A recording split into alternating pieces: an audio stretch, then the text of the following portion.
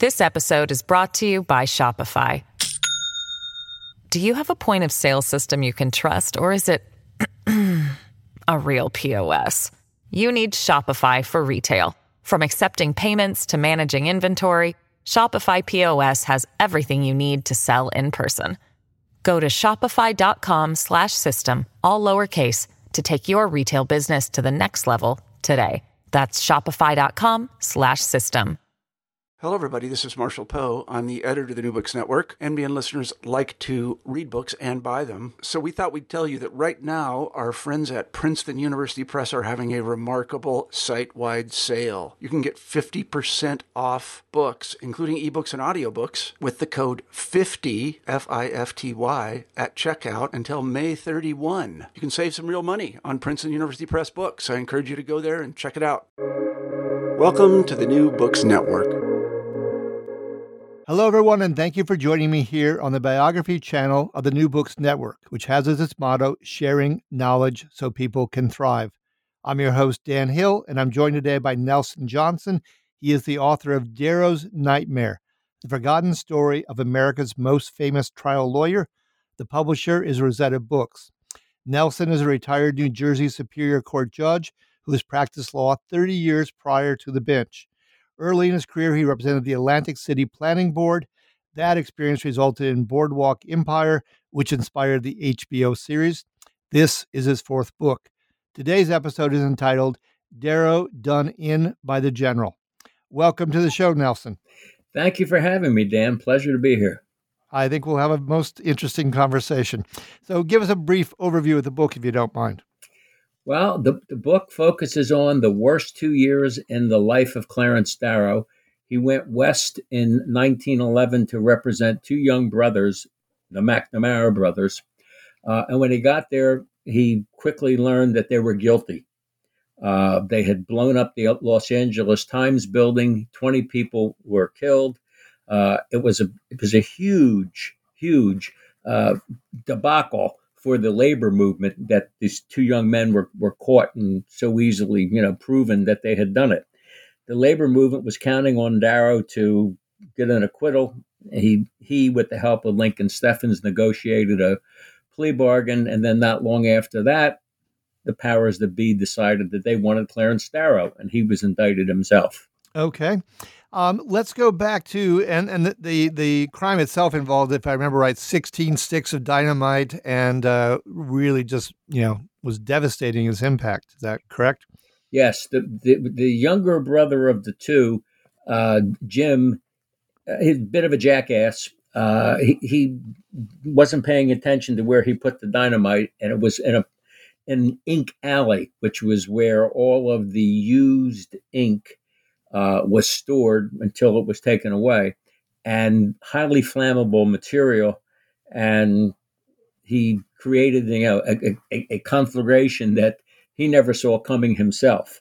But it did result in the death of 20 people and dozens of people who were injured, including, firemen and other employees. It's one of the ugliest moments in labor terrorism in the United States. It's probably the worst. Okay. And I think we're going to go deeper into the trial and so forth, but I want to back up for just a moment because the book opens with a kind of a roster, as it were, of all the various and very often colorful figures who, have a role in this book. None more so, of course, than Clarence Darrow. You quote rather early on an interesting description by somebody who said of Darrow, he seemed to be all sorts and all ages, from the boy he never outgrew to the old man he never became. I'm intrigued by your own sense of Clarence Darrow. I know from our conversation, having worked in retail early in your life, very early in your life, that you have a pretty fine sense of who someone is. What did you come away with regarding your sense of Darrow, the man? Darrow was far more eccentric than the typical biographer is willing to concede. He really needed someone to, so to speak, wind him up and point him in the right direction, because he was the kind of guy that could go days and weeks without bathing, without changing his clothes. without bothering to do anything more than nibble on a couple things to eat. He was a very fussy eater. And he viewed himself as the champion of the underdog. He wasn't all that interested in the law. He was interested in advocacy. He was interested in the courtroom battle and the courtroom drama, and he was damn good at it. But he always needed local counsel, and I never really had an appreciation for this until I really started digging. He needed local counsel because he really wasn't interested in studying the law. He was more interested in reading social tracts and philosophy and poetry and going to meetings and doing recitations of things that he had written. He wrote several books, and I have them, and they're good. But he was more interested in that than he was in the law per se, the law, if you follow what I'm saying. Okay, and we're going to come to that local counsel in a few moments. But in terms of pointing him a certain direction, he had a first wife and then a second one, and it's the second wife, Ruby, who mattered for the purpose of this book. She describes, or you describe, her impression of Clarence when they first met, that he was too much like Ohio and not enough like Chicago. What was the dynamics of their marriage, and how effective was she in trying to direct him, as it were? Ruby was a journalist, and I had the good fortune of reading a lot of the letters, or all the letters, that she wrote to Irving Stone, because they're on file at the Library of Congress.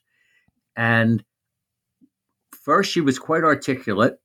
Secondly, she was Clarence's champion from the get-go, because she recognized, I think, better than any other man or woman who was his contemporary, that he was on his way to becoming the best known lawyer in American history. And so she was a facilitator. Once they married, she gave up journalism, and she really gave up Ruby. She was Mrs. Darrow, and she was there to look after all his details that he couldn't care less about. And so she attended to all his life's needs, everything from getting him a new wardrobe and getting him to the barbershop and getting a manicure, making arrangements for where they would live. And this was, an itinerant lawyer who was traveling all the time. And so Ruby handled all the logistics in terms of, booking passage and, getting the bags together. So he could not have had the career that he had without Ruby. Okay, I'm starting to get a sense of Clarence Darrow as rather akin to a professor from my hometown who his dissertation committee at Harvard said, "It's brilliant, but you have to type it up for us." Yes, that's that sounds a little bit like Darrow's mindset. Okay, so this episode is called Darrow Done In by the General, at your suggestion. So I think we need to talk about the General, who's a man named Harrison Otis. What's the nature of his personality, and also what's his agenda? Harrison Gray Otis was not the founder of the Los Angeles Times, but he was one of the founders, and then he bought out his partner, and he was a dominant figure in early Los Angeles. He was a veteran of two wars. He fought in the American Civil War, and then when the Spanish-American War broke out at the age of 61, he volunteered for that and was commissioned as a general, a true patriot. I think in his own way, a true visionary too. But he was vehemently anti-labor. He viewed labor as some sort of cancer on society, and so his newspaper was dedicated to reporting all things bad about the American labor movement. So much so that he eventually his paper became the most hated newspaper in the country by the labor movement, because he was forever doing exposés and writing rants, really taking shots at the labor movement. And he made himself a target, and his building wound up being destroyed. Literally the target, yes. Yeah. And you mentioned the Merchants and Manufacturers Association that he formed, and I think one statistic in the book was something like 9 out of 10 businesses in Los Angeles ended up joining this essentially anti-union movement. Is that correct? That is correct. Everything from warehouses and ports to restaurants and breweries.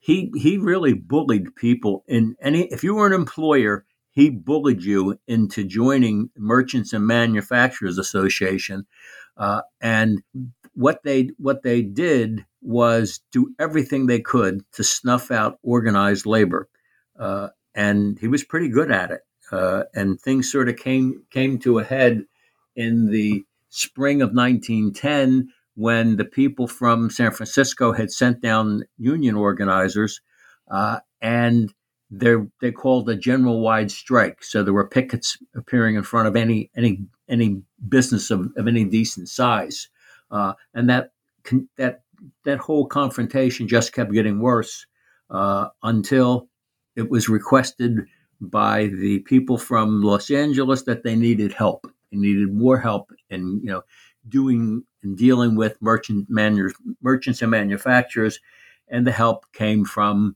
Indianapolis, which was the Iron Workers Union, who had been waging a bombing campaign for about 2 years before that. They had done a string of bombings in the Midwest, and so now they decided to do one in Los Angeles, only it turned out to be much worse than anybody envisioned, because they weren't looking to kill anybody, but that's what happened. That's what happened. So that kind of brings us nicely to the trial itself. And besides Darrow, there's probably 4 principal lawyers involved. On the defense side, it's Earl Rogers, local counsel, as well as a man named Horace Appel. And then from the prosecution, John Fredericks and Joe Ford. Now, you have the extra vantage point and knowledge and insights of having been not just a retail clerk early in your life, but a judge, in fact. So I'm really curious as to your appraisal. You've gone through the manuscript from this trial. I mean, my God, it's something like 8,500 pages, you told me. So you have a quite informed opinion. And I'm curious from a professional point of view, as well as from the manuscript, what's your take on each of these 4 lawyers in turn? Well, I want your listeners first to appreciate something, which is that the McNamara brothers were pled guilty pursuant to a plea bargain agreement. Okay. And then it was after that Darrow was indicted for alleged jury tampering. And in terms of legal counsel, the lead defense counsel was a gentleman named Earl Rogers. His primary assistant was Horace Appel. Clarence Darrow did play a role, but he played a small role in the trial. For the prosecution, you had John Fredericks, who was more a politician than he was a lawyer. Candidly, he wasn't much of a lawyer, but he was hoping to run for governor. He did eventually run for governor and lose. And his co-counsel, the deputy, was a guy named Joseph Ford. He was a very capable lawyer, but he had a short fuse and could, express rage that was totally inappropriate for the moment. Earl Rogers really dominated the courtroom. Rogers is in the American Trial Lawyers Hall of Fame, and with good reason. The reason being that he single-handedly brought more innovations to the courtroom for trying cases than any other one lawyer. He is what I would refer to as the father of demonstrative evidence, because he was blowing up photographs before anybody was doing it. He was bringing in skeletons to talk about anatomy. He was doing ballistics. He was doing things in the courtroom that other lawyers hadn't even thought about. The man clearly was a genius, but he was a very troubled genius. My take on him, and I read his daughter's memoir, Final Verdict, which it's about her career, but a great deal about her father. I think Earl Rogers was bipolar, and unfortunately, he medicated with alcohol, and he eventually, at the age of 52, told his daughter, I'm going off where you can't find me, and I'm going to drink myself to death, and he did. But his performance in that trial was a tour de force. And you can tell from reading a transcript in terms of the exchanges between him and the judge and him and the other lawyers, he dominated the proceedings because not only was he very articulate and charming, but he was brilliant. He had whether it was an evidence rule, a statute, a California Supreme Court decision, he had them at the tip of his tongue. He could recite different portions of statutes and different portions of evidence rules and leading cases. He could recite them, and he doesn't have the opportunity to be looking for them in the middle of a trial. It's pretty interesting watching him perform. And for me, I say watching. I was so excited to be able to see him in action. Well, that comes through very nicely in the book. You really get a sense that he is amazing. It's that ability, as you said, that facility to draw in the pertinent example from case law, and then his ability to work the room and the jury, and for that matter, the judge. I mean, just overpowers the defense essentially. The judge was really out of his element prior to going on the bench. The judge had developed tremendous expertise in Western water rights, but it's pretty apparent he didn't know he didn't know a whole lot about a whole lot about trying a case, or Judge Hutton was a real novice to criminal law, and it showed. Oh, okay. And, from your experiences as a judge yourself, what qualities in a lawyer do you find are so essential and sometimes missing? And you also mentioned at one point that the practice of clients lying to their lawyers is not exactly unheard of. So are there a few insights you'd like to share with us from your years on the bench? Well, I'm getting ready to do a seminar next week for the New Jersey annual bar convention, and to make sure that it's worthy of continuing legal education, and getting and the lawyers receiving credits for it, I come up with a list of takeaways from what I learned in this book. And takeaway number one is don't enter a courtroom unless you are prepared. And that goes for everybody, especially the judge, because you could see Hutton really struggled with dealing with the issues, and he could not manage the lawyers. They were constant bickering, and there were even requests at time by the prosecution. Can we continue this discussion on this particular issue out of the presence of the jury? And each time Hutton didn't have enough sense to realize that he was making a mistake, because more often than not, Rogers would wind up, prevailing in these discussions, and the jurors were sitting there hearing it all. This episode is brought to you by Shopify. Do you have a point of sale system you can trust, or is it a real POS? You need Shopify for retail. From accepting payments to managing inventory, Shopify POS has everything you need to sell in person. Go to shopify.com/system, all lowercase, to take your retail business to the next level today. That's shopify.com/system. Okay, so number one is be prepared. Maybe just a couple more. I do have that list prepared, and it's not in front of me right now. Oh, that's quite all right. No, don't worry about it. That's okay. I would say the second one would be that you must be courteous at all times, because again, Fredericks, during the course of the trial, Fredericks really made a fool of himself in terms of not only how rude he was to various witnesses and to opposing counsel, but at one point he interrupted everything and accused Darrow of trying to hypnotize a witness. At another point, he got upset with Horace Appel and tried to throw an inkwell at him, and Rogers got in the middle of it and wound up getting a gash in his wrist. And so, you got to always keep your cool and remain courteous at all times. Something Fredericks didn't appreciate. I mean, to imagine the jury wouldn't notice a bleeding, defense attorney after that incident. My gosh. Yeah, pretty hard not to notice. Okay, let's go move into the trial itself. I mean, on some level, especially once he knows they're guilty and he has to find a way to a solution, you can just sit there and go, oh my God, how did he accept this case? And how did he not get himself off this case and flee for the hills?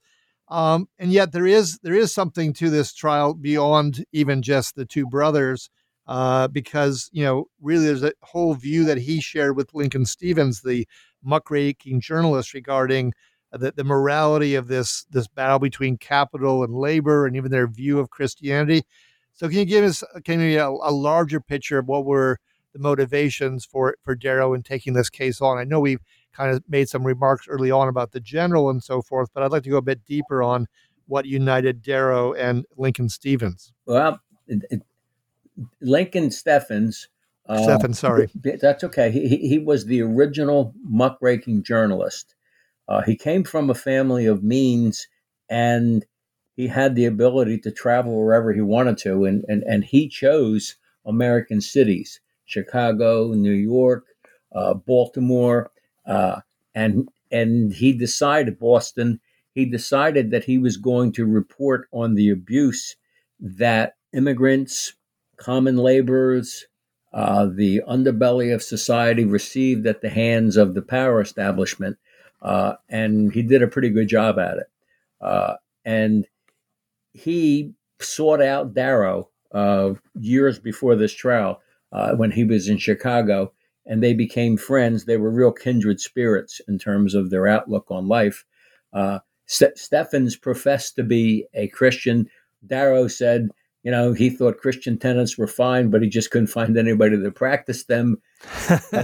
And so the two of them really were kindred spirits. And it was Steffens who was helpful in getting the McNamara brothers off the stage, so to speak, because he negotiated the plea bargain where they pled guilty to the dynamiting of the LA Times building, and they both went off to jail, one for life and one for 10 years.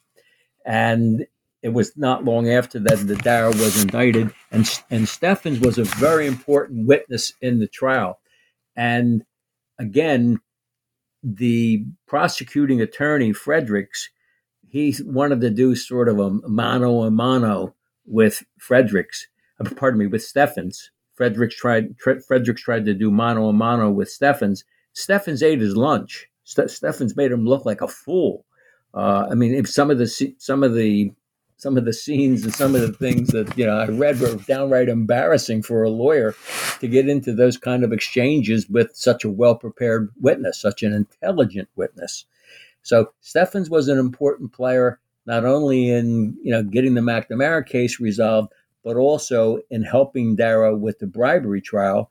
Because I'm not sure that the case for the defense would have been as strong without Steffens. Steffens was very important to the case. Sure. Well, one of the exchanges, I'm not sure if I recall it quite correctly, and you can get it right for the listeners, but so in the mano a mano between Steffens and Fredericks, Steffens says something like, well, yes, I'm basically guilty of being an anarchist, and then something worse than that. And Fredericks thinks this is his great opportunity. He says, well, what's even worse than that? And it turns out that he's a believer in Christianity, if I recall correctly. Yes. He said, I'm even worse than an anarchist. I'm a Christian. And I imagine Fredericks thought he had gotten to the promised land until he heard the answer. But yes, you can see Fredericks being deflated. Time and again, he put his foot in his mouth. Sure. So there are indeed, as you alluded to earlier, 2 trials, and the second one is on this bribery charge. So I think you have to, this is details. I knew a little bit about Darrow's career, but particularly the Scopes trial. And I knew nothing about what transpired in LA, and I suspect most people don't know about this bribery trial. So can you set the stage for us on this one? Well, when Steffens negotiated the plea bargain for the brothers, he tried to include Darrow and one of the investigators that Darrow did not hire, a guy by the name of Bert Franklin, who had been arrested in the middle of all the plea bargain negotiations for attempting to pass a bribe. Darrow wouldn't hear of it. He felt that if they were going to do something to him, they would have to do it, and he learned later that they did do it. But here's the interesting thing. When the arrest was made, there were 3 former sheriff's officers, all of whom had worked closely with the Attorney General's office, with the District Attorney's office, and all of whom knew each other well and knew the prosecuting attorney well. It looked so much like a setup. It really did. And so the guy who gets arrested, of course, he says, "Oh well, Darrow made me do it." Well, anybody that knew anything about Darrow knew that he wasn't going to part with money that easily, because there was large sums of money that were involved. We're talking, a couple $1,000s, which in those days would be like $50,000.